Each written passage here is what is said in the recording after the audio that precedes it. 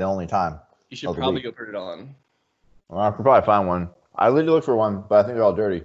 Because it's the only shirts I wear. Well, mine's dirty. I think like all of ours are dirty. Like I don't. No, I washed mine so it'd be tighter. Dude, you know. You watched Ben it tell you what he so did? real size. What? Ben, I stuck a large on Jeb. Yeah. Looks good though. Looks good. So it's funny too because you're saying that and like that was a true story when he thought it was an XL and he checked it, it's a large. Yeah, I was talking shit to people. I'm like, yeah, I'm fucking filling out this XL like a motherfucker. And I was like, hey, it's a large.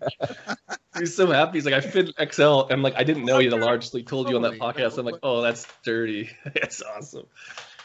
No, I was saying Ben like started a podcast. I don't get why that's a big deal. I'm just looking out for his best interest. He's got a lot. He's got to do a lot of podcasts. How nice does his upper body look in this shirt? He's got a lot of wrinkles coming off those delts. If that was an XL, that'd be a real problem. How many wrinkles you got coming off your delts? None. I got. You're doing that leaned over look too, Ryan. It's not very advantageous for the camera. You gotta do it like Israel does, and he has the camera like this, and he just leans back. Yeah, Mike put the leans camera back yeah, into like a yeah. liner. But then you Oh, get your like you got your Victorian mirror in the background, like Yeah, I just feel like no matter what I do, I'm not gonna look very tough in this back. but at least you match the walls. I don't know. I gotta put a guitar back there or something. I don't know what I'm gonna do. Yeah, look at this. Look at this mirror. Look at that thing. This is standing mirror. That's important for you. I mean, it's good for posing. I'll tell you that. Good lighting up here. yeah. Well, we already did this podcast, so it's fine. Yeah. Ben basically like stole our podcast. Oh, we're gonna post it. We're gonna post it. Well, yeah. I mean, your idea was so raw and so well done from the start that I stole it. No, it was. I think there was a lot of good stuff in that podcast, and we hashed it. Ryan hasn't really been privy to any of the stuff that we were chatting about. But we spent the majority of the time bitching about fitfluencers and then doing the exact thing that would make people not want to listen to, not get through the podcast. Well, I had that chat with my wife after you messaged because like I was like looking, I'm like, this motherfucker, he like just wants to like have a good podcast on his bro research one. No, but you put it on both of them. No, I know, I'm joking, but I was like, oh, you're right. Like you were like you know how I just like to stab you with the thing that hurts you the most. You kind of did that to me. You're like, yo, you talk about all these things and you want to do all this, and then you make a post about how you don't care, but then you care, and then you talking shit about the fit pro industry, and then I'm doing the same stuff, and I was like, yeah, you know what? Like I totally am, and like I don't want to be that dude, and yeah, so like you made me look internally and realize that I was doing the same thing in which I like make fun of, and so yeah, like I had a self-reflection moment and realized you were right. But realized that we were all that person, kind of. Oh yeah. I'm not. I mean, Ryan's never actually been on social media. Still, I think Caitlin does it for him. Well, he's a good person to ask. 100%. I don't know how to post shit. I'm like, Caitlin, I think make a post. Obviously, I tried to repost your story and it went like sideways because you filmed it the wrong way. But still a great graph. So this is episode 21, season 3, episode 3 of Bro Research Radio, and then this is a combined effort with Barbell Me Search. And what episode is this for you guys? We're gonna actually do that thing. I didn't know we were gonna repurpose this. Yeah, it's episode. I don't know. We don't do that anymore. Every time it's season 1.5. Season 1 episode. You guys take your time. Putting episode numbers because the same reason you do stuff. It's like if you put an episode number on it, they assume it's like weekly just because that's how it is. And so now I just don't do that because I don't have to remember. And every time I do the intro, the running joke is I never have the right number. So I just stopped doing numbers as of like. Let's say episode 345 of season 20. You guys are like friends. It's the one after half squats. Like so, basically, we're gonna line this one up about half squats and like having cordial conversations instead of getting mad on the internet. And then we had that, which was actually it's been our most successful one. Yeah, that seemed to get a lot of traction. Yeah, it got like day one, like it's got more than like the YouTube got more than our podcast, and our podcast got more than our Mike Israel one. So I was like, oh damn, like people really hate half squats. It's awesome. You have a podcast? Yeah, you gotta you know what? I'll send it to you. You know how to download podcasts? I heard there's at least one good guest on that podcast. Have you seen Ryan's phone? It's like an iPhone 3, dude, and it's like cracked. and I'm sure it has like 16 gigs of memory. It's already charged. He's gonna have What are you to. talking about? I got the speed charger right here. This is new. This is a 2016 feature. What are you talking about? So he's gonna have, when you said on the podcast, he's gonna have to make a decision. Is he gonna delete his pictures of Eric Helms, or is he gonna download? is he gonna download your podcast? For anyone listening, I actually caught the moment on my cell phone. I think I sent it to we you. will make that. We can make that the cover photo for this. Oh podcast. yeah, that'd be great. Because like the moment he met Eric Helms, I saw him wake up and Eric was getting coffee, and I saw Ryan like pretend like he didn't know what was going on, and then he like put his stuff down and walked over to the coffee. Like you don't even drink coffee, and then I got my phone ready, and like I took the picture, and it was like you actually had a look on your face. You were like melting. You're like, like my life is complete now, and it was the best picture I've ever had. It was Toys R Us. Like it was like the day the N64 came out. Like that was Ryan's face. And Eric doesn't even know these things. Like Eric just thought you were trying to be cool, but you were totally like playing him. Like you're like pretending like you didn't. Kind of like what we have this podcast, pretending like you didn't care, but you cared so much about. So you know what? You do it as much as like we're all the same person. You just do it in person. But I only do it with Eric Helms. So, yeah. But I don't follow Eric Helms because it's that layered. My stalkiness is that layered that I don't want him to even know that I know who he is, and I won't let anyone else know either. So did you ask him what his name was when you walked up to him? Like, hey, what's your? Whoa, you here for what's your Derek? name? Derek is your name? Okay. Eric. Oh, okay. Cool. What do you do? Are you presenting at this? Like, Did you tell? I think you told him though, like you quit 3DMJ because Eric wouldn't coach you. No, I did not tell him that. I did. We totally told him that. I think. Oh, we totally told him. I don't think you were there. That's awesome. Like, 3DMJ does great work. All their coaches are great, but like you literally were so upset that you left because it wasn't. That wasn't exactly what happened, but I can tell you I would never have left if I was with Derek. Yeah. Derek, yeah. Derek Helms. Derek Realms. Okay, outline.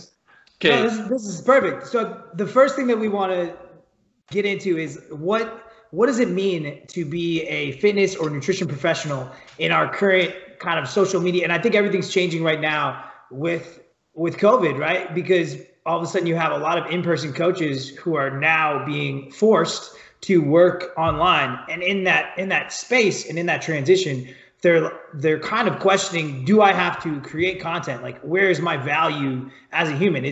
Do I have to put out all this stuff? And I was thinking about it today.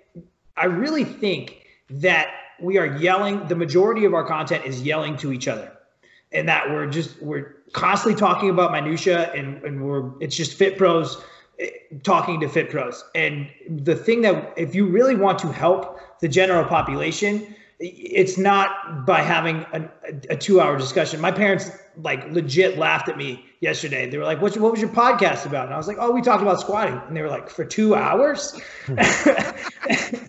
More complicated than that, Mom. And I was like, Mom, this roast is delicious. Yes, we talked about it for 2 hours.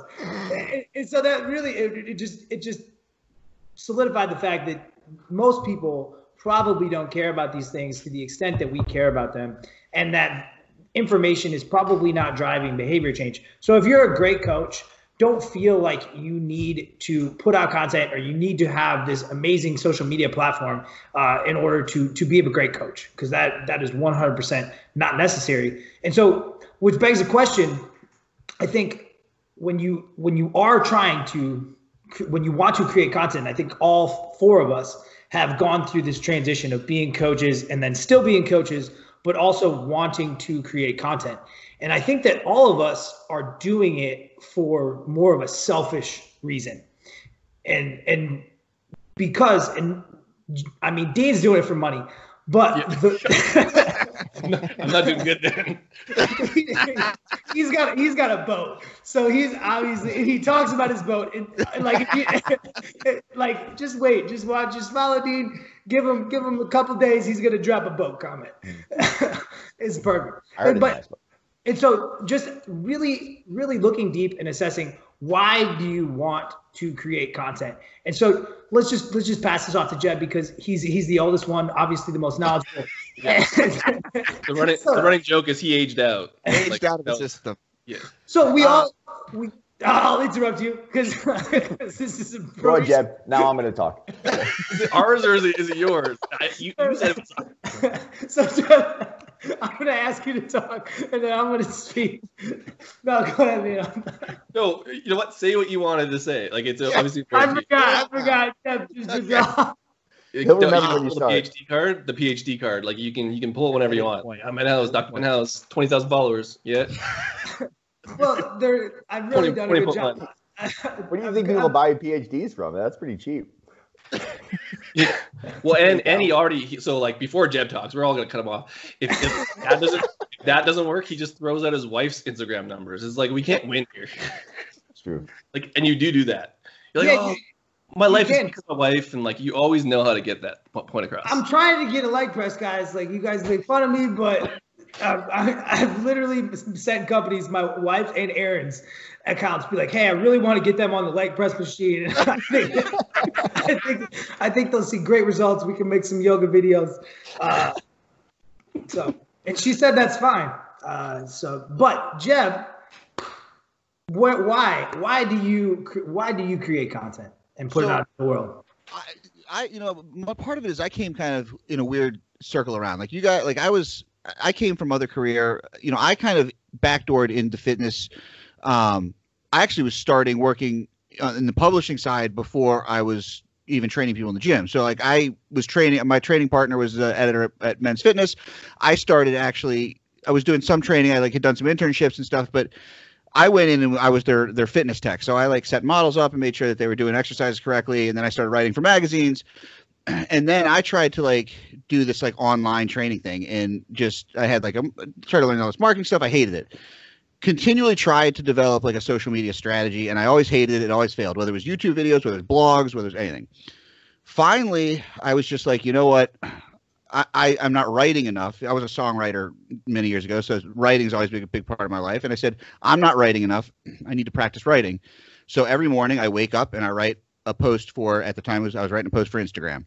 I had a writing prompt. I picked a word. I somehow turned that into a fitness or nutrition thing. I wrote for 1 hour, edited for basic spelling and grammar, and then threw it up. And it had to fit in the Instagram word count. And that ended up becoming my blog, which is a daily blog, and an email list. And it literally, like you said, it was completely self-serving. It was A, to practice writing, B, to create. It creates content daily that I am actually proud of creating because it's my practice. And it also is my anchoring habit. It's the first thing I do every morning. It sets the tone for the rest of my day. Now it's something that there's a lot of days I don't feel like doing it, but it's just like training or just like nutrition stuff. It's something that I make sure to do. So yeah, it's a self-serving thing. I repurpose everything now. I actually try to do as little content creation as possible and try to utilize some of the same things for multiple things. Now, my recent thing I'm starting to do now is do a daily story based on some kind of client intake thing that I see. Because one of the things when you work with a lot of clients is you forget more shit that happens throughout a day than a lot of people ever go through, depending on your client load.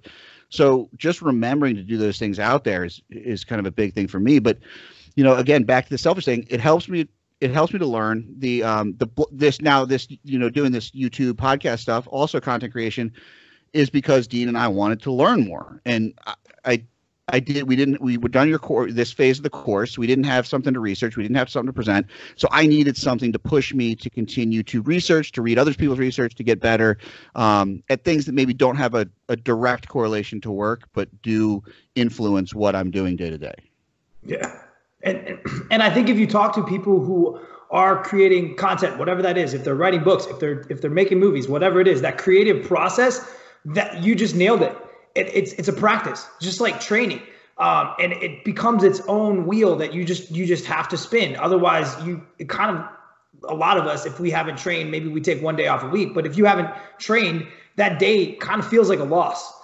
Same thing for me. Like if I haven't wrote something or I haven't produced something, that day feels like a loss. And for me, one of the things that I'll ask whatever mentees or whatever you want to call them, people that want to work with me, is what do you have to do in a day to put your head on the pillow and feel like you can go to sleep? Because I think there's a lot of people in this world that they go, it's time to bed, and they haven't done what they've needed to feel fulfilled.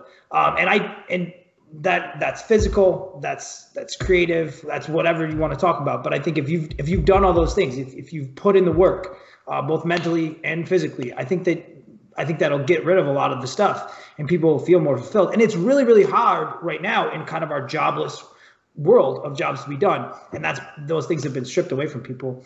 I think you need more output. Yeah. The last spot, you need to get to more output to kind of go to bed, like more deadlifts, more volume, more. Yeah, definitely more deadlifts. Except if you're me, you never do those. That's why. 225. And I think another thing that people, they feel bad for that selfish intent, but we have to understand that reciprocal altruism is always there. Like you're never, people want to be this super altruistic person. I'm just out here helping people. That involves a lot of ego. Like that's still about you trying to help as many people as you want. I don't think it exists. What do you mean? Like how many people, like we have a podcast too, blah, blah, blah, blah. But like a lot of the answers are like, we just want to help people. Like, I don't think that like you can, it's so hard to get to that point. Like unless you help, you'd have to help people and feel absolutely nothing about it. Exactly. To actually be altruism. I hate that answer. I know it's a great answer, and this is back to bitching about it, but like, how do you do it ethically and morally with this reciprocal altruism, knowing yourself enough to know it's cool to help people, but still get something out of it? Because then you can feel good about doing these things and selling and putting out good content while helping people, and it's okay. Because I don't think anyone truly wants to help people. Because people who say that, I know that they're lying. Like they're hiding something, and then the ethics and morals get questioned, in my opinion. I don't know. I kind of have a different view. Like, I feel like there are people that really do enjoy helping people. I mean, I'm one of those people. Like, nothing feels better than like someone coming to the gym and telling me that, like, you know, every time they do a fucking deadlift, it hurts. And like, they've been doing it forever. I don't know anyone like that, but it makes you like, I'm helping that person, but they're also helping me, man, because like that's just a huge ego boost. Like, so it wouldn't be the same ego boost if it wasn't helping them. Like, there's nothing about like me looking at Jeb's hips on the internet that does anything special for me. I mean, maybe a few things, but mostly it's that it makes him, it's helping him to get to where he's looking to go, and we're solving this problem. But he's getting a lot out of that. I am as well. I don't think that. So I do think there like are people that genuinely enjoy helping other people, but it's because of really how it makes them feel about themselves. And you look at who has the hardest time on social media. It's Ryan. Yeah, right. Because I don't think I'm doing shit. He really does care, and he has a hard time. He has a really, really hard time being selfish. He's like, if you talk about like Gretchen Rubin's key tendencies, he's probably an obliger or whatever, and people think that's bad or whatever. But he struggles with putting content out because it's about him, and he doesn't want things to be about him. And so that's why I think clarifying your why and then having philosophies around your social, like, why are you using this thing? Like, I hate Facebook. Like, legitimately, like, especially right now, Facebook. I'm in agreement. Dude, it's terrifying. Like, everybody has an equal voice. I can't silence anybody. It's terrifying. So I just post and ghost on Facebook. Rarely do it, and then I try to use the see first feature to see certain stuff from certain people. But so that's my philosophy with Facebook. I don't spend much time on there. I don't even have it on my phone. Whereas Instagram, my philosophy is all about building relationships. So I only follow people that I care about. Like, I want to see Dean's Grundle views. I want to see. I want to read Jeb's posts, and I would love to see Ryan, more videos from Ryan. Just because everyone that I follow, I want to see what's going on in their life, and it's interesting to me. But I don't think a lot of people they don't have a filter for why they're using those things, and I think that would really help you, Ryan. Because if you really, when you post on social media, all of your stuff is it rings true, man. Like, it's really, really helpful to other people. And so how do we hold you accountable to doing that? The other thing is, like, social media doesn't put food on your table. directly. And so that's also hard. So it doesn't have, like, there's no reason for you to post on social media because you're a really good coach and you have in person, you have online clients. So there's really, for honing your craft, it's not necessarily that important for you. It's really important for us. Just about it. I think it's interesting seeing the content that comes out from people that need social media. Like my transition into it was I was always a trainer, but now I work for Strong U. But I work for a company that gets me clients. I could post nothing, and you can kind of see as my social media posts have gone from a trainer to an online coach working for another company, I've dropped off on posting and my income goes up. But the stuff I do post has been more just for personally, I just can get it out there as opposed to trying to do this thing to get clients. I think the content ends up becoming different because Ryan's stuff is just all personally driven and it's all really good. Like I think we can all agree that anything Ryan posts with his 5 posts, there's 5 good posts there. It's bad enough. But that's, I don't know how you kind of capture that. But again, that's not, at the same time, Ryan's not selling to Gen Pop people. Like it's literally our strength coach community thinks it's all good posts. I don't know if that's good for business. You know what I mean? Yeah. So that continuum of like, you're the only one in this group making money from fitness professionals. So like, I can understand that you would write to a certain level, and I don't know the right or wrong answer, but like, no one's paying Jeb and I to go to like meditate and learn about bro stuff. You know what I mean? Yeah, that's the other thing I was thinking about is, man, how many people are actually getting clients when they post on Facebook or Instagram like, I'm taking new in-person clients. Like I can't see that working at all. From both of us have I think all of us have built up in-person client rosters. Mm-hmm. I've got all of those. Every one of them I got through referrals. Just from doing new work. And some of you might be more business savvy than me. Like, how much do you think those ads and all that stuff work for actually driving in-person clients? I can see it working for online clients. I think that's the conundrum. So like, I know some people in the fitness space just through my travels and whatever, but the people making like $20,000 to $40,000 a month on online programs and Facebook ads, they have 100,000 plus followers. They're and there's a few things you need. You need that following. You also need to have the body or the lifts or something that people will buy. And then you have to have the thing that people will buy. Then you have to pump money into ads. If you're not that person, you're kind of like, think about all those things that you need to make that kind of money. Like that's a lot. And I think that's everyone's racing.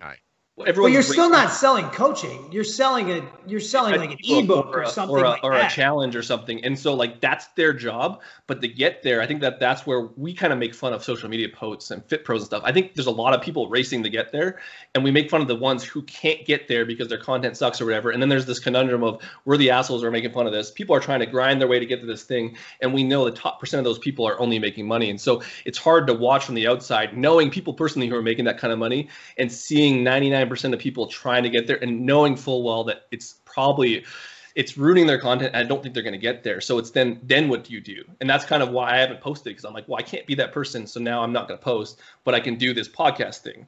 But it's kind of like, it's just hard because you know what I mean? Like, you've just chosen your poison. Yeah. It's not that you're not like your podcast is your marketing. That is your tool to get out there, but whether you realize it or not. Yeah, but when we talk about specific, so we're talking about posting in Facebook and Instagram. It's like the real money that's made. Like we talk about people making money. They've built those things, and probably in a time where it was easier to build those things, and now it's tough to ethically sell. This is the way to do stuff. We talked about business coaches and stuff, but like you need to do these things. And you post every day. You need to put content. Blah blah blah blah blah. And a lot of them just invest a lot of time and money and don't get the reciprocal nature of that income coming in. And then they're like, well, I should just quit. And so like that's where it's like we're talking about, and Ben has a course where how do you do it so that it's kind of purposeful to you and you can get it out there and hopefully get there one day without trying to chase something that's not going to happen. You know, like it could, but like you're not getting in this game to make money. I think a lot of people are, and they're realizing it's not as easy as it looks. So that's my thing is I think both of those like that's trying to be a big fish in a big pond, right? Yeah. But I think a lot of people, like if you're a coach and you're trying to use social media to get in-person clients, I think you're a little fish. I think you're a little, like imagine like your demographics, like you're trying to hit someone via social media in like a 1 or 2 mile, 3 mile, depending on maybe 10 mile if you live in a rural area. But you're trying to hit, like your fishing pool is so tiny. Like, I don't think that you can use social media to try to get that. Maybe you can with maybe someone a lot better than me. You can try to get people that way. And I can see gyms using it to get people in the door. Yeah. Yeah, locally. Then you can upsell them to training. Like, I can see that as a funnel. But as like what I'm seeing right now is I'm just seeing like individual coaches like, hey, I have roster spots open, sign up with me. And they're just using their general, like their followership of like 500 people. And I'm like, how do you think that's going to work? Well, I think they want to play in two different ponds. Like, so there's that whole local scene where you can play the local trainer, local hashtags, and people kind of know you around. You can get clients. Like, that's how I kind of got my clients when I was using Instagram for it. But I knew what pond I was playing in. If you're playing in the online, I'm going to get 100 clients and make 100 G's every 4 months on this space. Like, you're now in a big pond of people with a lot bigger followings, and you kind of have to play which pond you're in. Because I think that a lot of the people that we're talking about and we make fun of and whatever is like they're that person trying to have that like $1 million business or like 6-figure business online, making these posts that are too standard of the people who are making those standard posts that already have a following and already are investing 10 G's a month into advertising. And I don't think that that's helpful because you don't have that backing. And there's a lot of people who are losing money or wasting time playing in that pool when you could just service the clients you do have and the market that you're in and then figure out the rest later. Like, I don't think you have to do that thing. And I don't think you're going to, I think that it's a very low percentage you're going to do the thing that you think you're going to do. Even I hate to say that, but I think that's true. Well, there's also the aspect that when you're talking about these bigger social media accounts with these bigger coaching groups and all this, you're also talking about generally speaking, and I don't want to overgeneralize because that never works, but generally speaking, everyone I know who's worked with one of these bigger coaching groups, the quality is dog shit. You're not getting, if someone's making $1 million a year, 7 figures with their online coaching program, I guarantee you there's not a lot of touch points going on. I mean, Dean and I talk about this all the time. I joke, I'm like, Ryan's never going to make money in this business because he puts too much time and effort into it. I'm like, literally, in the last, we were working together like 5 or 6 weeks. I've probably interacted more doing like FaceTime and stuff like that with Ryan than I have probably ever done combined with coaches online I've worked with in the past. But Brian makes more money than a lot of the. I guarantee it. I guarantee you're right. Than the thing that we're talking about, and so like Ryan, like, Ryan's a good example. Sorry, Ryan, we're just gonna trash it. You suck at everything. No, it's great. A good personality. That's what I'm here for. You have a fitness career online, and you're not online. Like, that's crazy. That's insane. Yeah. But like, that's something to learn from. Is like, why is that? Well, it's because Ryan is smart and he has good word of mouth. I think you're better served doing that than you are trying to put out. I'm not going to shitty fitness content, but the fitness content you think is going to go blow up. We have tons of examples of people making money that all suck at social media, and that's all 3 of us except for Ben. And I don't even know if Ben's good at social media. Yeah, I'm annoying in that I used to like not sell, and I look back at some of those not sell posts, and I'm like, God, dude, just sell the stuff that you believe in, and just hash it. And so, but I think just hearing all that, it's really like the vertical versus the horizontal from a business model, and that the majority of us are not going to be able to play the horizontal game. Like, I have no interest in playing the horizontal game. Like, and by that I mean playing the volume game. So like there's only so many, like, and you're starting to see it like with research reviews. There's only so many research reviews people are going to subscribe to. Like, you're not and to be better than one, you have to be like, it's like McDonald's. It's the same thing. You have to be 5 to 10 times better than the one that's already there for people to hop ship. And so like, that's a volume game. I don't think any of us have much of an interest in playing the volume game. And I think if you're trying to play the volume game and you don't have a huge following, you aren't there, you don't have social proof, it's going to be really, really hard and arduous to get there. And so all of us are really, I know that you guys play, Stronger You kind of plays the volume game for you. And we can probably say that on the internet. And Ryan and I, we play a vertical game. And I don't say that in a bad way. And vertical means like you're trying to like extract as much. It sounds just the word extract. You're trying to increase the amount of value that you give to your client. So he has a lot of touch points with his client. It's not scalable. And it's intentionally not scalable. Yeah, I wouldn't want it to be. and I love the book Company of One for that. If people like, because so every step bigger that you make your business has a cost. And I think a lot of people just think bigger is better in terms of business, and they don't ever think of sustainability. And I've been in companies that just like growth at all costs, like growth to pay off for the growth. And those companies, a lot of times they fail, like, because they're looking for IPOs. Absolutely. And I'm really, really thankful to see that. And so Steph and my philosophies are really just about sustainability, because we don't need, like we talked about when we previously had this conversation, like money isn't the driver for me. I'm not doing this. I don't think any of us, other than Dean because of his boat, like I don't think any of us need a ton of money. We're doing this because our whys are because we want to be better at our craft, and researching these topics and creating content allows us to be better. It allows us to stay on point. And so you guys can talk about this. So one of the big things that we see in the Fitspiration world and in the social media world is kind of us versus thems and building a very cultish following. And to do that, you generally produce a very rigid message. So do this, this, and this, because it's simple and people believe it and they follow it and they fly flags, right? And so we have to respect that. And when we create content, we have to realize that we want it to be clickable. We want people to actually read it. And I think, Jeb, we both use the writing medium. That's our medium. That's one of the big things is like, pick your medium. Don't feel guilty about not using the other mediums. Like Dean, you want to be a great host of a podcast? You're really good at it already. But like, that's your medium. Like make that. Where's the joke come in? There's no joke. Like I don't know what Ryan's medium is. I think it's video reviews. I think you really, really enjoy like doing video analysis of stuff, and then like with a voiceover. But just find your medium and crush it. And then the other thing is, and this is from Ramet Sethi, is video. Unfortunately, every one of these mediums, unfortunately for Gemini, writing is the $2 sandbox. It's actually $0 sandbox because it's information is free now. So you basically just give away your writing to try to move people to something that they inherently value more, and that's video. And the cool thing about video is that you can go video to audio, and you can go video to writing. And I think one of the big things that you guys saw in the course is that transition from the latter. Like you go from outline to video, and then once you have the video, then you can go back to writing again. And that's one of the I write almost all of my presentations, almost all of them out, because I'm a writer and I'm a decent teacher, I'm a decent presenter, but my medium is writing. And so one of the big things that you guys did for that course was you all, and myself included, we all picked topics that we had confirmation bias about.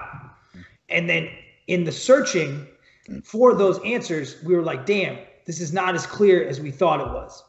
And that has been the only way that I've found to break the rigidity of the people that believe whatever the insulin story or the CrossFit story or whatever story they define themselves by. That's the only way that I've found to put a chink in that armor. And so Jeb, Dean, right? Do you guys want to talk about kind of how that experience went for you? It sucked. We basically paid money to go to Ben's course to like get ripped apart by him, and then we had to give him content that he could then repurpose. It's just the worst.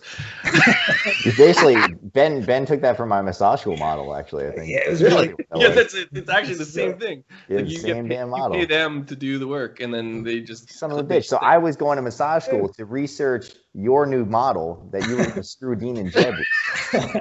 Well, I think so. The one thing I want to say, like, so the shitty thing about like your model and the way you did it is like we had to go research and kind of like realize that we don't know anything, and then we had to learn more, and then we had to realize that our biases are wrong, and then we had to research all this stuff. In that process, I now realize I can't be that person on that you call that horizontal line playing in that pool, because I'm not going to plant a flag here because I can't, like my brain doesn't work like that, because now I know that I want to say I'm in the matrix, so to speak, or I'm out of the matrix, and it's like now I have to choose something that I know I'm going to make less money on, but it's going to be more ethical content. So it was just interesting because that whole process gave me something to make content, but my content inadvertently is going to be less biased. I'm going to be hanging less flags, but it gave me more passion in the thing that I can do so that I can repurpose it forever. And I realized I'm in a different pond now, so to speak. Does that make sense? For sure. The integrity issue, I think. Right. You'll also have an existential crisis if you post something that's too rigid, right. because you're always, if you look at science and I talk about my PhD experiences. I literally had this academically beaten out of me. In that I would give presentations, and if I didn't go through every potential negative or limitation of that research trial or of my overall scope of what I was talking about, they would pick it apart. And so I was like, all right, if I talk about anything, I have to do my due diligence. I have to have the naysayer in the audience. I already have to have them in the back of my mind. I have to be thinking. So Dean, your presentation was on metabolic flux, which all of us in this room feel is important. I think that getting the hardest thing in dieting is the transition off a diet. Like how do you somehow eat more and deal with this not only physically but psychologically? And so you did a really, really good job of presenting the research in favor of that. And I think you started it like, I don't care about the negatives. And then by the end, you're like, you got to a point like, all right, yeah, this matters for sure. This can be really, really helpful for my clients, but it's a tool that I can use. But this tool has downsides. And I think that's why your second presentation that you did week 2, that you actually paid me more money to give the same presentation twice. which is really, you're like, just do it again. You played me, man. I get it. But I did help you with it, and then I recorded it for you, and I gave you the content, which you have then repurposed and used to be a Fitfluencer. And so, I'm just doing my part. But we talked about kind of the potential disadvantages of that metabolic flux situation. Is like if someone gets used to eating 2,800, 3,500 calories, and they break their leg, or they step on a piece of glass or whatever it is, and they can't get those steps, or they can't reach those NEAT goals, they're going to be screwed, because psychologically then they're going to have to all of a sudden just drop their intake by 1,000 calories. So that's a potential limitation. But that whole process though, so like if I look at the avatar of what that's for, like we're talking about that vertical line. Like let's just assume we're not going to be what we would deem these people that are making millions of dollars on the internet with our booties out. I mean, Ryan would be really good at that. Like he has more naked pictures than all of us on his backup plan. Yeah, you could. But your lats are too big and it looks gross. So well, you haven't seen me in a wig, Dean. That's true.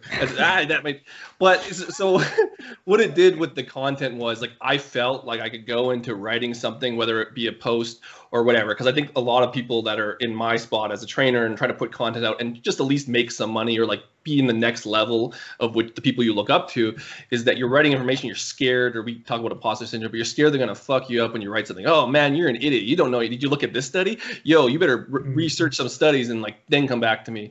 And what it did was like made me realize that I can look at both ends, present them in an ethical fashion, but also talk about both points and how I might be wrong. And then you kind of create this bulletproof, I don't want to say it's all bulletproof, but you create this product and now you can feel confident putting it out there. And I think that will lead to more content. And I think we talked during the course and I was like, I get how you researchers, you PhDs, you influencers, but I get how you do it. Like you build this idea and you put this piece out and then that leads to another research question, which piles on top of something. And now you're starting to build this career based on content that you're putting out that is all ethical, that is all research that you feel confident about. And I think that part of the process allows you to then create, because my biggest problem is I didn't want to write stuff that would get torn apart. So I just didn't write anything.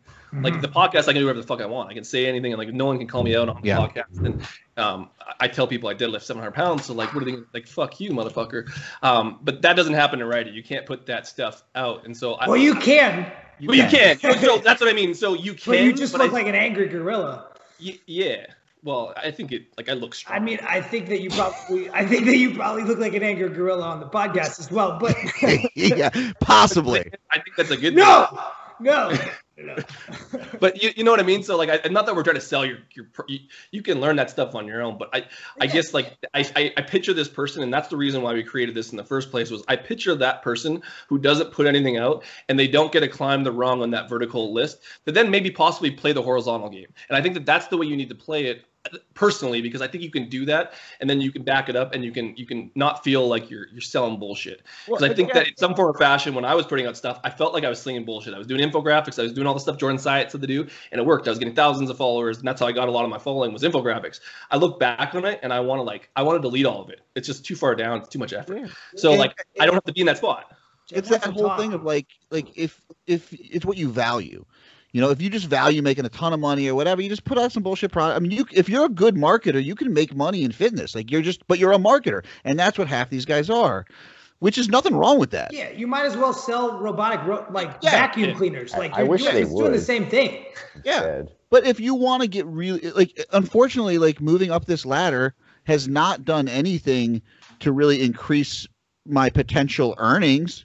Like, I'd probably be able to make a lot more money if I just stopped caring a few years ago. But every time and monetary investment I make is so, and this is where we come back that reciprocal altruism. It's really solely about getting better. I spend now more time on my clients doing things that are way more work and way less, fiscally or even maybe even results driven outcomes, but it makes them better and it feeds my purpose of what I'm doing. And that's really like all of our passions is we want to be the best in as we possibly can. That doesn't mean you necessarily need to coach a ton of people. All of us want to make good art, whether that art is content, whether that art is our clients. We want to do good work. And so our value systems are not about money. If your value system is driven by finance, stop listening to the podcast. Yeah. And legitimately, and that's fine. That's what we're that's fine. That's why we're doing this, because I think that we're not pandering, but I think that we can help that person that's like us do things this way, because we're in an echo chamber where we think it's right. But I think that now we're offering solutions. As the one we recorded before, we were making fun of the horizontal. We were making fun of our own people when we're just kind of saying this is where we're at. I think that this is helpful, and I think that they're two different games, because we're not selling business advice. We're just saying I think you can start doing these things a better way to then have more earning potential, but doing it without trashing everything else. Because I think that that's kind of where my head was at before all this. It was I wanted to make fun of fit pros and fitfluencers and all this shit, but I do respect what they do. I just know that I'm not there. And I want to be here. And I think more people want to be kind of, no offense, Ben, but they kind of want to be where you're at. You know what I mean? They can make money on the internet, but they can still put out ethical content. I think that's totally possible, especially when you start and we start putting out that, blueprint, so to speak. And that's why your course was so helpful. Not that we're trying to sell your course, but I think that's a solution to do this thing that I think a lot of people are craving when they put out content. What I've found is the person that comes to this already has a pretty solid revenue stream. They've already worked with clients for 5 to 10 years, and they're looking for more. They want to be an expert in something. They want to be a master of something. And so in that case, they already, if you're trying to follow this passion if you have a passion for research, go into a master's and PhD program and try to get a stipend. That's a different thing to do. Now, if you're already an established coach and you have a financial revenue stream and you're doing this because you want to get better at your craft, then we're having the same conversation, because now we're integrity driven. Now we can what's the amount of money that allows you to, for me, money is just a gatekeeper, really, because I want people to pay attention, because I've tried to give away stuff for free. It's an online course, right? I can give people access. I've done that a ton, and they almost never complete it. Never. I've had one guy complete it, and he's the person. He's just that super upholder tendency where he's and I'm glad that I gave it to him, because he just crushes it. But I've had other people where because if you don't pay for something, you don't necessarily value it. And if somebody wants the information that we're talking about and they want it for free right now, I can send you. So I think there's two big things that the course builds in people: the ability to research fairly well. To be able to look at a study and be all right, there's an introduction section, there's an abstract, which I'm just going to basically fast forward through. Maybe I'll use the abstract to actually go deeper into the paper. But there's an introduction section, there's a method section, there's a results section, and a discussion section. And that's how every research paper functions. And now I know how to kind of go through those different sections, and I know what I can and can't take away from these different types of research. So that's one thing that the course builds. But the other thing that I think and that's the science side. So there's two different kinds of people that generally come to me for advice. And there's I would put Dean and Jeb in. They really like the research side, and they feel autonomous, and they don't feel necessarily super intimidated when they pull a PubMed article. They're like, all right, I can get through this. I might not know all the statistical analysis stuff. They might be able to trick me a little bit, but I know what to do. This isn't a foreign language to me anymore. But then we have the other side of the people that come to this course, and they already have a master's and a PhD, and what they lack is the ability to even see the horizontal. Like they get mad at the horizontal, much like a lot of like we all know the trainer who's very, very smart. They've taken every 3-letter acronym course and they don't have any clients, or they have like 3 clients and their clients don't really like them, but they're super knowledgeable. Well, they haven't learned how to create a narrative. They haven't learned how to actually interact with people. And so scientists suck at playing, even remotely playing that horizontal game. We're like, we want people to like it just because it's science. Like I'll see people repost PubMed links and they get mad that no one reads it. I'm like, yeah, because it's boring, dude. Like you got like no one's gonna read that. Like it's a narrative structure, but it's a narrative structure that people aren't going to click on because they don't. And you're posting it on a social media platform where people have the attention span of a goldfish, right? You have to grab them with that first sentence. You have like you look at Ozarks, which is like everybody loves Ozarks, and I love Ozarks because of episode 1. Like you think about what the hell happened in like look at how like how good is your pilot episode? So to just be asking, like, in your pilot episode, if you're writing, your pilot episode is that first sentence in that first paragraph. If they get through that first paragraph, like, you're lost, right? Did you just compare, like, killing everyone in, like, the first, like, 20 minutes to your opening pair? Yeah. But that's what you have to do. It's the hook. It's the hook. It's the hook. It's the hook, and it's never gonna go away. And science needs to. So like your narrative structure, what people want to see is they want to have a story. And I think all of you guys got to this story with research. Your story, the length of your presentation. You guys saw this in Costa Rica. The length actually becomes a problem because people get stuck in and they don't get to the conflict. So in writing, Jeb and I, you start with the conflict first. Like you start with what is this pinnacle? What is the climactic event of the conflict? And then you have the resolution, and then everybody feels good. Like, so that's like the hero's journey or whatever you want to call it. Yeah. So like you start with the conflict and then you work back. So the 2 biggest things in your presentation are the conflict and your hook. So how are you going to hook people? How are you going to get people to pay attention? And then your resolution is your final slide. And by that point, I'm always thinking that final slide, I hope people should be able to make that final slide themselves. They should already know what is going to be there if I've done a good job with that narrative structure and with that storyline and with that creative process. And so there's really 2 things. In order to create ethical content, we have to be good at creating narratives and respect the Hollywood side of what we're doing. Respect the Fitfluencer side of what we're doing. But then we also have to respect the nuance and the contextual side of research and the fact that science is not about proving anything right. It's about finding all the untruths. And that's a very, very, very hard place to live. And you can see it because scientists, how many scientists are playing on social media? Not a lot. Not a lot. I know one. Dr. I mean, there's a few of us, but if you're a tenure track professor, you're not going to be like, you're not going to be like, oh, I'm going to go do a Facebook. I'm going to. Alan Alda, the actor, actually has a group who's it's an NGO. Their job is that they recruit scientists and teach them how to talk in front of Senate so that they can actually sell their ideas, because that's why we have shitty laws around anything science-based, because they go in and browbeat people with information and the senators go, I don't know what the hell he's saying. Well, and that's why this is a solution, just because, like, how many times have you heard, like, I know there's, like, tons of coaches that are online that are, like, the best coaches in the world. You wouldn't even know it. But I think that's an issue. Because, like, how is this industry supposed to be moving forward when there's all these, like, Ryan, fuck you. Perfect. You're a perfect example of someone who, like, does tons of stuff. I posted I got like 35 posts. Man, exactly. In the last 4 years. Exactly. You put your video fucking sideways. But it's just like there's a lot of people that we would say are unknown if you're in the social media world, that would get blown away. Like, you would blow people away in terms of, like, you would blow everyone.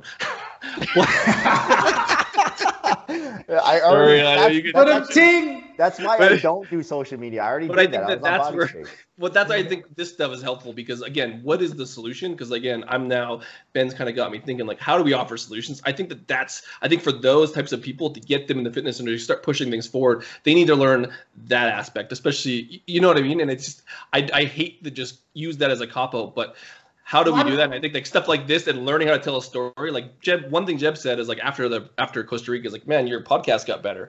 But part of it was because I started with the end in mind. Like, where am I trying to go with this thing? And I would just narrate this thing as I'm going through it, knowing where the end was in mind.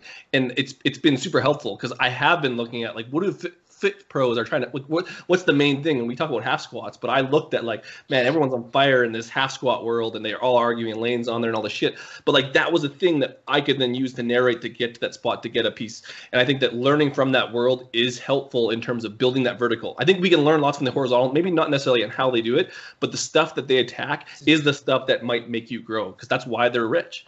Yeah, you did a great job of adding context to a myopic conversation that was going nowhere. Yeah. And going nowhere fast, right? Just creating us versus them thinking in 1,700 comments on his board, when it really, his thought process wasn't as myopic as he let out to be, but he was using that narrative structure to get clicks. Super smart. But again, we're not Joel. That's what I mean. If you're not Joel Seedman, you can't do that. So then how do you make content that is allowing you to climb the rungs and the thing that you're at? And I think I use that example to then grow the thing that I'm on. And the podcast is like it's literally taking off in the terms of like where my podcast is at. Like our first YouTube video now, our second YouTube video is like at like 700 or something, which is a big deal for like small time. We're talking about small time coaches, but we did it and we're nobody. And so, I mean, I think that you can learn from that world. And I think it's helpful to merge those worlds and then do it ethically. You know, it's funny. I think that the more the horizontal line grows, I think it's going to actually make our job easier, because it does separate us out. And that's kind of always been my process in training, just like starting off at a big box gym. It's just like, I'm not going to go try to get a bunch of clients. Like, I'm just going to do really, really good with the clients that I have. I'm going to give them my full attention. And I'm like, the more people, like you said, people would always freak out when they would hire new trainers. Like, we don't have enough clients. Like, why do we need more trainers? Like, great, bring them in. Keep bringing more people in, because the more people you bring in, the more I separate. You know, that's always been my ideal with this stuff. Really So I don't get pissed off when I see, like, I mean, I do. I definitely have, like, there's a fucking visceral feeling when I see people going, like, and that's a lot of times why I'm not on social media. I follow like 9 people. So, and I just discovered this search thing in Instagram. And so there's a button. I'll tell you guys about it. There's a button on there. It's like a little magnifying glass, and you press that, and a bunch of shit pops up. Immediately I ask didn't post pictures. anything. It's like other people. I didn't post it. Other people put it on there. It's incredible. It's like people from all over the world. So I'll see a bunch of that stuff, and they'll suggest things, and I'm like, this is fucking crazy. What is all this crap? So I see it, and there is a visceral feeling, and I'm like, this is like really what people are getting, and it pisses me off, because I'm like, hey, like, I know what this turns into, because I've seen these people at the gym, I've seen their frustration, and I've seen, like, it's a big deal to me, because I like, fitness is so important to me, and that, like, if I'm going to the gym, I'm getting hurt, like, I'm having a bad day, and so is everybody else around me, and like, if I see that perpetuated, it bums me out.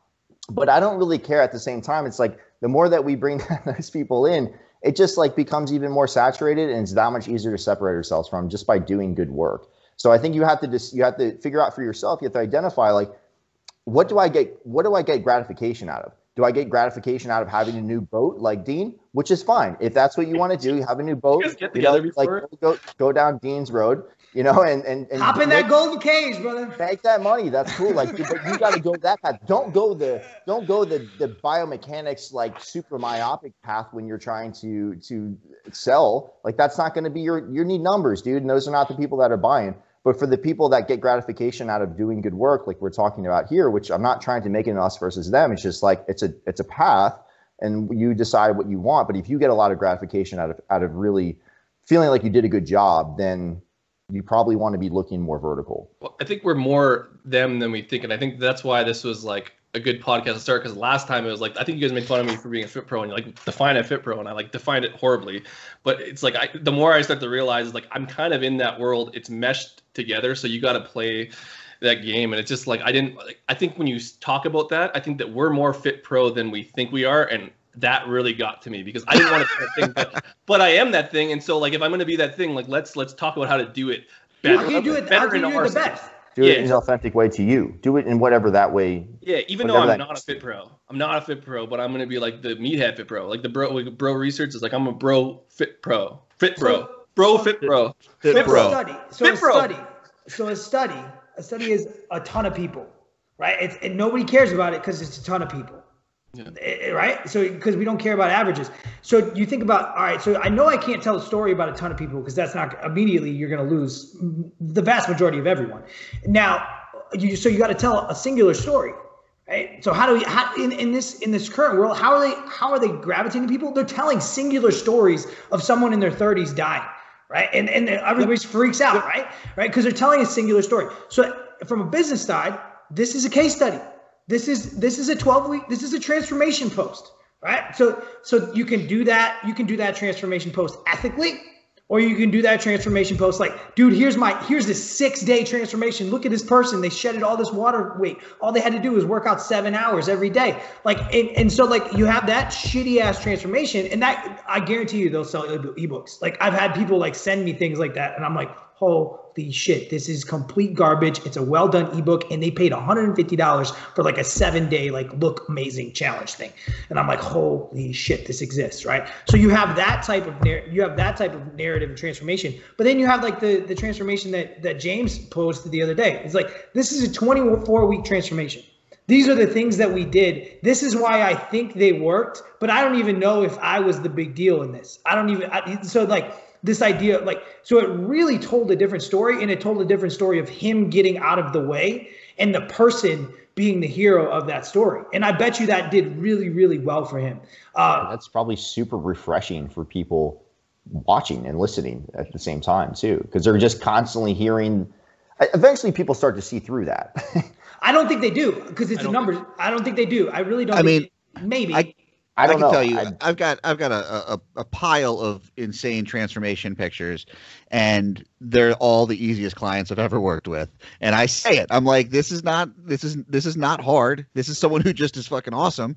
And it doesn't matter, because people see someone who's lost 100 pounds, or they see a dude who, like my guy V, who like dropped 70 pounds and has like crazy abs in like 26 weeks. I mean, insane. But I'm like, it's just that he's a complete like type A, and like he's awesome. He's insane though. He's a pharmacist. And when I say, oh, well, how have your macros been on point exactly every day for the last 8 weeks? He's like, because I don't miss by a gram. Yeah, so he's probably a danger to himself, right? Because he's on the other end. Like you could push him, him to the spectrum of like, man, he's like being super OCD with his food. And so, but just layering in that context is so huge. And then you're like, hey, I was his advocate, but now I'm actually worried about him. I'm like, hey, dude, how do we get you to lighten up? Like, what happens in the holidays? Are you like estimating your Brazil nuts? Are you actually able to be present with your food? Yeah. I mean, that's where like I'm not a big cheat meal guy. This guy gets a cheat meal once a week, just because, hey, you can't be crazy. Yeah, it's a how test. can you be? And he likes it. I think that's going. So the cool thing is like what you like. I think that you wanted to talk about this was like there's like integrity and all this stuff. But I think that knowing both of the games allows you to choose which way you want to go, because you could kind of ethically sell a 7-day cleanse if you really wanted to, but it's going to work. I just wouldn't do it personally, but I think if you personally would want to make some money, like Ryan needs to make a little bit of money to buy a boat, like you could do that. You know what I mean? But I think it's helpful to know both of them, as opposed to just landing in the spot and being that person and then hating the person you are because you didn't understand both sides of the story. I'd rather have a female for a wedding. I'd rather have her do 2 weeks crazy than 7 months and tank her whole hormonal system. Like, you know what I'm saying? Like, yeah, strip, like, because those transformations are crazy. Like when, like, obviously cutting water can be dangerous and stuff. And I don't ever do that. But if you had someone who's good and they sold that as an actual product, like, hey, you have to get ready for a photo shoot, I can get you a little bit better. What have you been doing then? Like, you look like you've lost a bunch of weight since the last time I saw you. Who, me? Yeah. Yeah. I just got this sweater on. I'll show you. I'll show you the trap. I want to sell that ebook. How do I look like not big? Because I like hate muscles. Like I'm a 50-year-old female, and I can think muscles make me look bulky. I want that program. There it is. Dude, you know that he gets a pump before every podcast. No, I actually did it today. My legs. Right now. You're filming it in a gym so that everyone knows you lift. Like that's like the problem, dude. The problem is I don't stand like fucking Johnny Bravo all day long like you motherfuckers. Like you want to look jacked, just fucking. It's because we bench press and deadlift. Dude, like haven't you figured out that? Like, yeah, and who's the one who's not in any fucking pain? This fucking guy. Like that you are in pain for sure. Existential pain. I have zero pain. Like ask Ryan, it's a problem. Like I hurt myself once in like the last 5 years. So think about that statement. Like I could look like you, but then I'd be in constant pain. You could push it. I think. Is that my question? I think best of both worlds. You can push a little bit harder and not be in pain. Will we all agree? All I have to do to push harder is this, dude. All I got to do is push my chest down. That's all I got to do. You impressed now? You impressed? No, I'm not impressed. You got more narrow on that one, dude. You're literally one of the smartest people I know, and you can't get big. Ben's having a tough week. We talked about his deadlifts already, and now we're talking about his. He sent us his program. He Bravo to anyone listening. Ben's gonna give his program. Ben's gonna give it his program. He's already like he hasn't done it like for sure. Dude, I'm 6 days deep. I'm about to just jump into week 2. Auto regulation, just no days off. The fact that that's like an accomplishment is the problem. Like I got the week 2. I got the week 2. I'm tired. So just a little bit of jokes for this thing, because like otherwise we're just gonna think we're idiots. But yeah, I think we've clarified everything that we wanted to about this type of dichotomy. That's not necessarily dichotomy, but being able to play the narrative game, the story game, but being able to do that in an ethical manner with research, and then understanding the positives and the negatives of that research process. And in that there's a gap there where you're like, fuck my life. And I remember feeling that gap every day. I remember feeling that. I'll tell you guys, like I felt hook, line, and sinker for like the paleo story. I think I was 25, like CrossFit paleo. I felt, and so the beginning of my graduate career was like, how can I tell this CrossFit paleo story? Like how annoying, like just think of my graduate advisors, like dealing with this 25-year-old who just, all he did was work out and eat fucking sweet potatoes. Like so annoying, this kid. And I remember going to the ACSM conference, which the American College of Sports Medicine, and my presentation was on eating frequency, and like some fancy researcher, probably a big deal, came up and talked to me, and I somehow managed to talk to them about paleo CrossFit, and I just remember them slowly just walking away from me. And so like that whole process of figuring out like, oh man, maybe paleo works because it increases volume of food, and that can actually be a problem for some people. And then maybe CrossFit works because they have gamified the shit out of exercise better than anyone. And so just that process of and respecting the shit out of both of those things, I think that all of us could probably we could get people to hang on a little bit. Like you see what's happening, like really good coaches and gyms are using CrossFit-y things. Like they're gamifying workouts, they're doing these things. And so, but once you understand the positives and the negatives of that, and I had to trip on that truth, right? Because my identity was so intertwined with those two things. That can be, if you go through this process, I can tell you that you're going to have fuck my life moments. And that is, I hate to break it to you, part of the process. And people hate that answer, but it's just got to happen. I mean, that's where I'm at with that right now. It's just like, dude, every time I learn something else, I'm like, fuck, I don't know anything about anything. Not even necessarily that like I was wrong about other things, because I've never been wrong about anything in my life. But just learning that there's so many layers. That was a joke, by the way. There's so many layers of stuff that it's like, man, you start peeling back the layers and you're like, holy shit, I don't know anything. And that, like this last presentation in particular, like I presented at Ben's 3 times now. And this last one was like, that's when that really clicked, where all of a sudden because Dean, you mentioned like, oh man, I don't want someone who really knows this shit to ask me questions. I don't want Tommy Wood to be like, hey, what about this? What I was worried about is the people that don't know anything, because they're the ones that'll really make you look stupid. Because if they ask you a question like, hey, where's glycogen? Like, where is glycogen in the muscle cell? And I'm like, it's in the muscle. Well, no, like where? Because you mentioned all this other stuff, all these other organelles and all these different proteins, but where's the glycogen? I'm like, fuck if I know. So you start going down that road. The glycogen's there. Yeah, I'll show you the fucking glycogen in my biceps. UCA, you want a deadlift? Shut up. Get up here, you're doing lat spreads. Put 700 pounds in the box. This is my podcast. You stay there until you pick it up, boy. Yeah, I shut it down. Like with mine, Ryan, you weren't there because you missed both of our presentations, because like you're a big deal now. You present in front of Eric Helms, just peace out early. Slide in. Like you just start with like, this is my show. My girlfriend's got a PJ. I'm just gonna leave. Please don't say Eric Helms and slide in the same sentence again.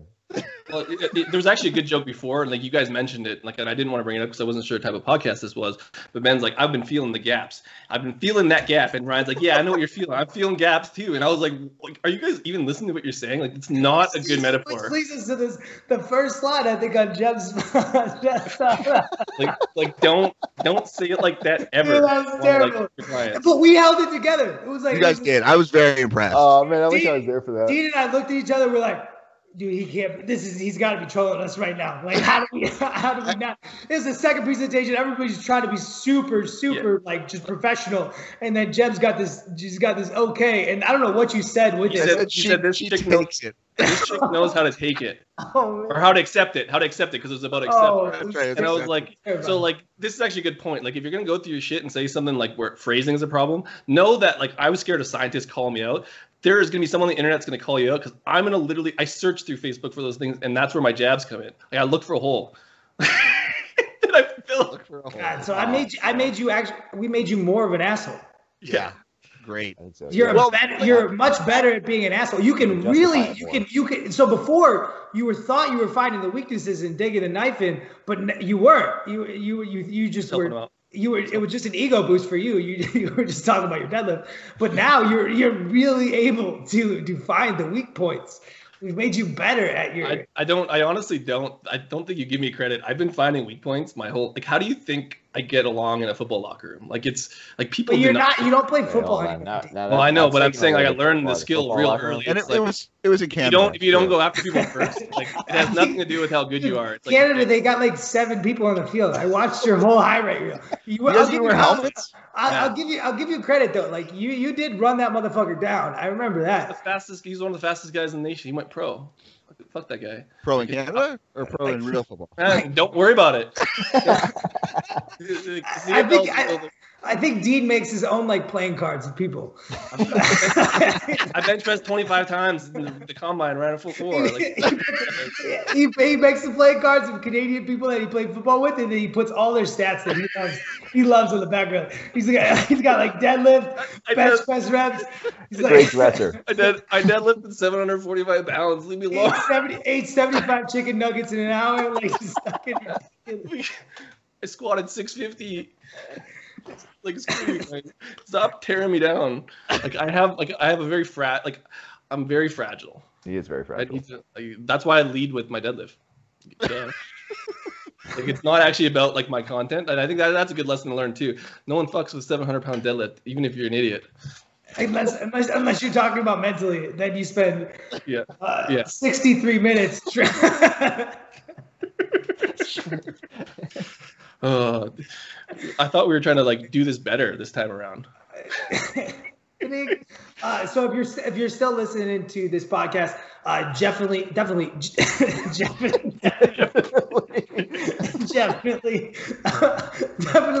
check out Barbell Research. I think you guys are really. I think that should be your niche, man. Adding context to myopic issues, man. That'd be great.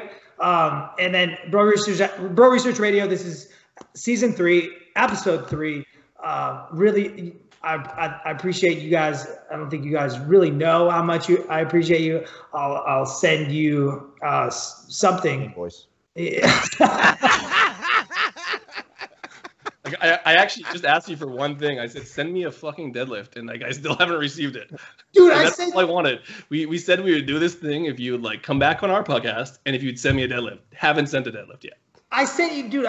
Did I not send you reps? RDL. That's an RDL, dude. Oh, you want me to deadlift off the floor? All right. That's a deadlift. It's not.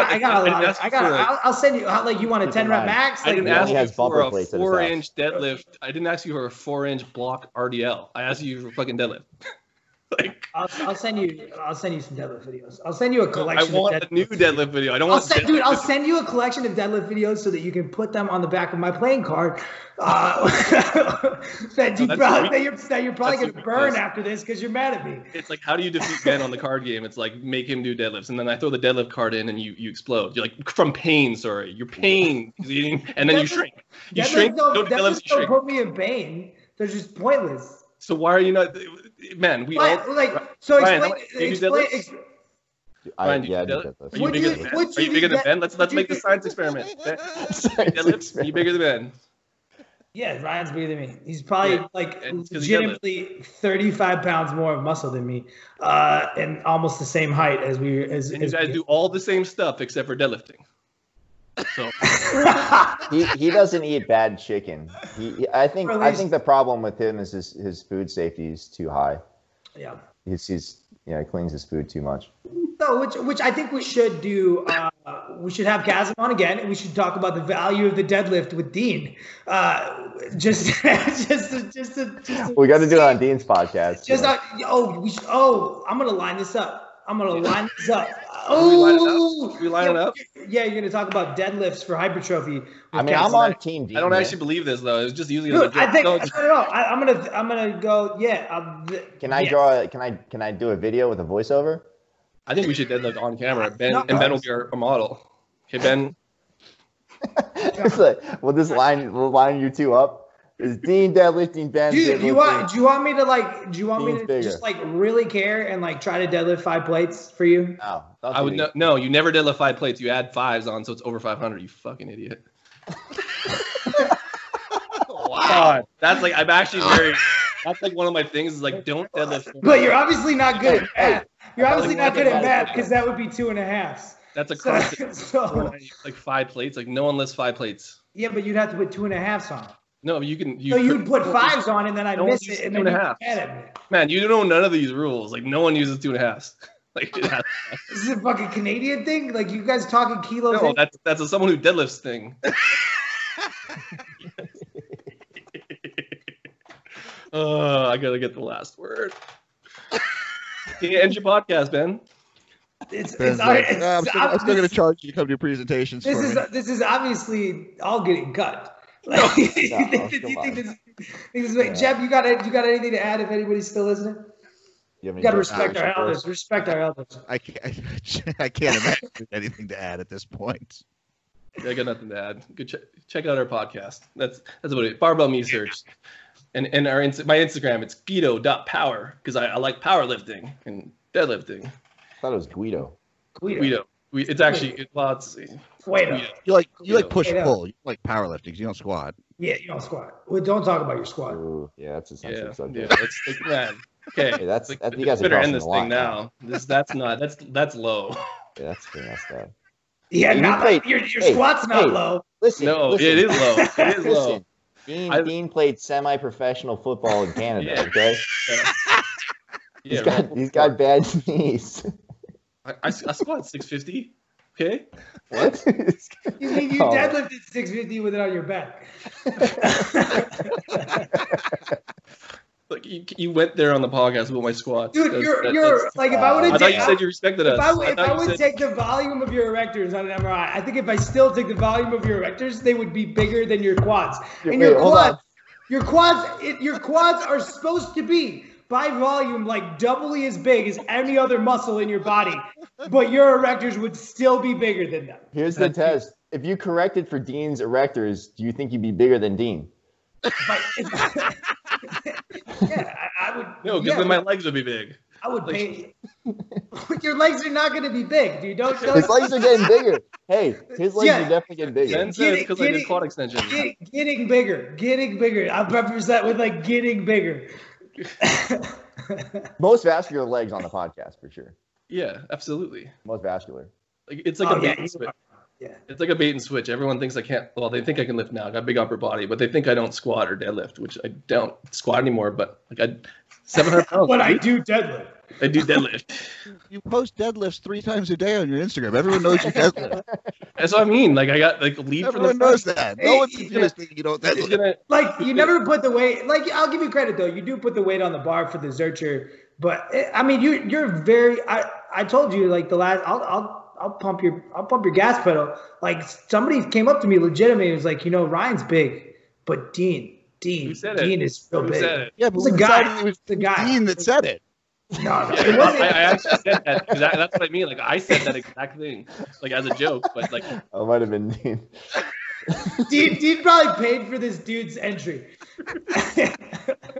He's like, hey man, I want you to say this to Ben. Yeah, Just like, say this once. I'll pay for your. No, it probably wasn't even the entry. You probably shortchanged. Pay for his like, empanadas. Dude, I'll pay for your second bag. I'll pay for your second bag on the flight. You're flying Delta, right? That's $35. $47 Canadian. I got you. Well, I shouldn't accept these things anymore. I thought you said like you appreciate us, and then you come in here and start making jokes. Like this is what happens. You go to Ben House course, and like he now thinks it's free reign to just make fun of you forever because you're his mentee. Like, Dude, I mean, he's still getting you back for the first time you ever met him. You told him you thought he was going to be bigger. Yeah, I still. Oh, that was amazing. That was the content creation course. That was Dean saying, "Here's how you create content from conflict." Boom. Yeah, there you go. I remember listening to Brian Watts talk about mitochondria and like writing that post. Yeah, and then I saw during the thing, and I wanted to talk to you. Like I didn't like. Yeah, you came up to me I didn't like make you upset, but I didn't. You were like, man, I know you're upset, but I deadlifted 700 pounds once. I think I apologized, but it was kind of like I just had to because I was going to be there for like another 2 weeks. We hugged it. I didn't know your personality yet. I didn't think that I was in a football locker room because I wasn't in a football locker room. So, the whole world's a football locker room. I wasn't ready for that. You are very to give you props though. You are a very different person than. Oh, I thought you just in general. I was like, that's not a compliment. No, the person I met, 2 years ago. I enjoy hanging out with you now.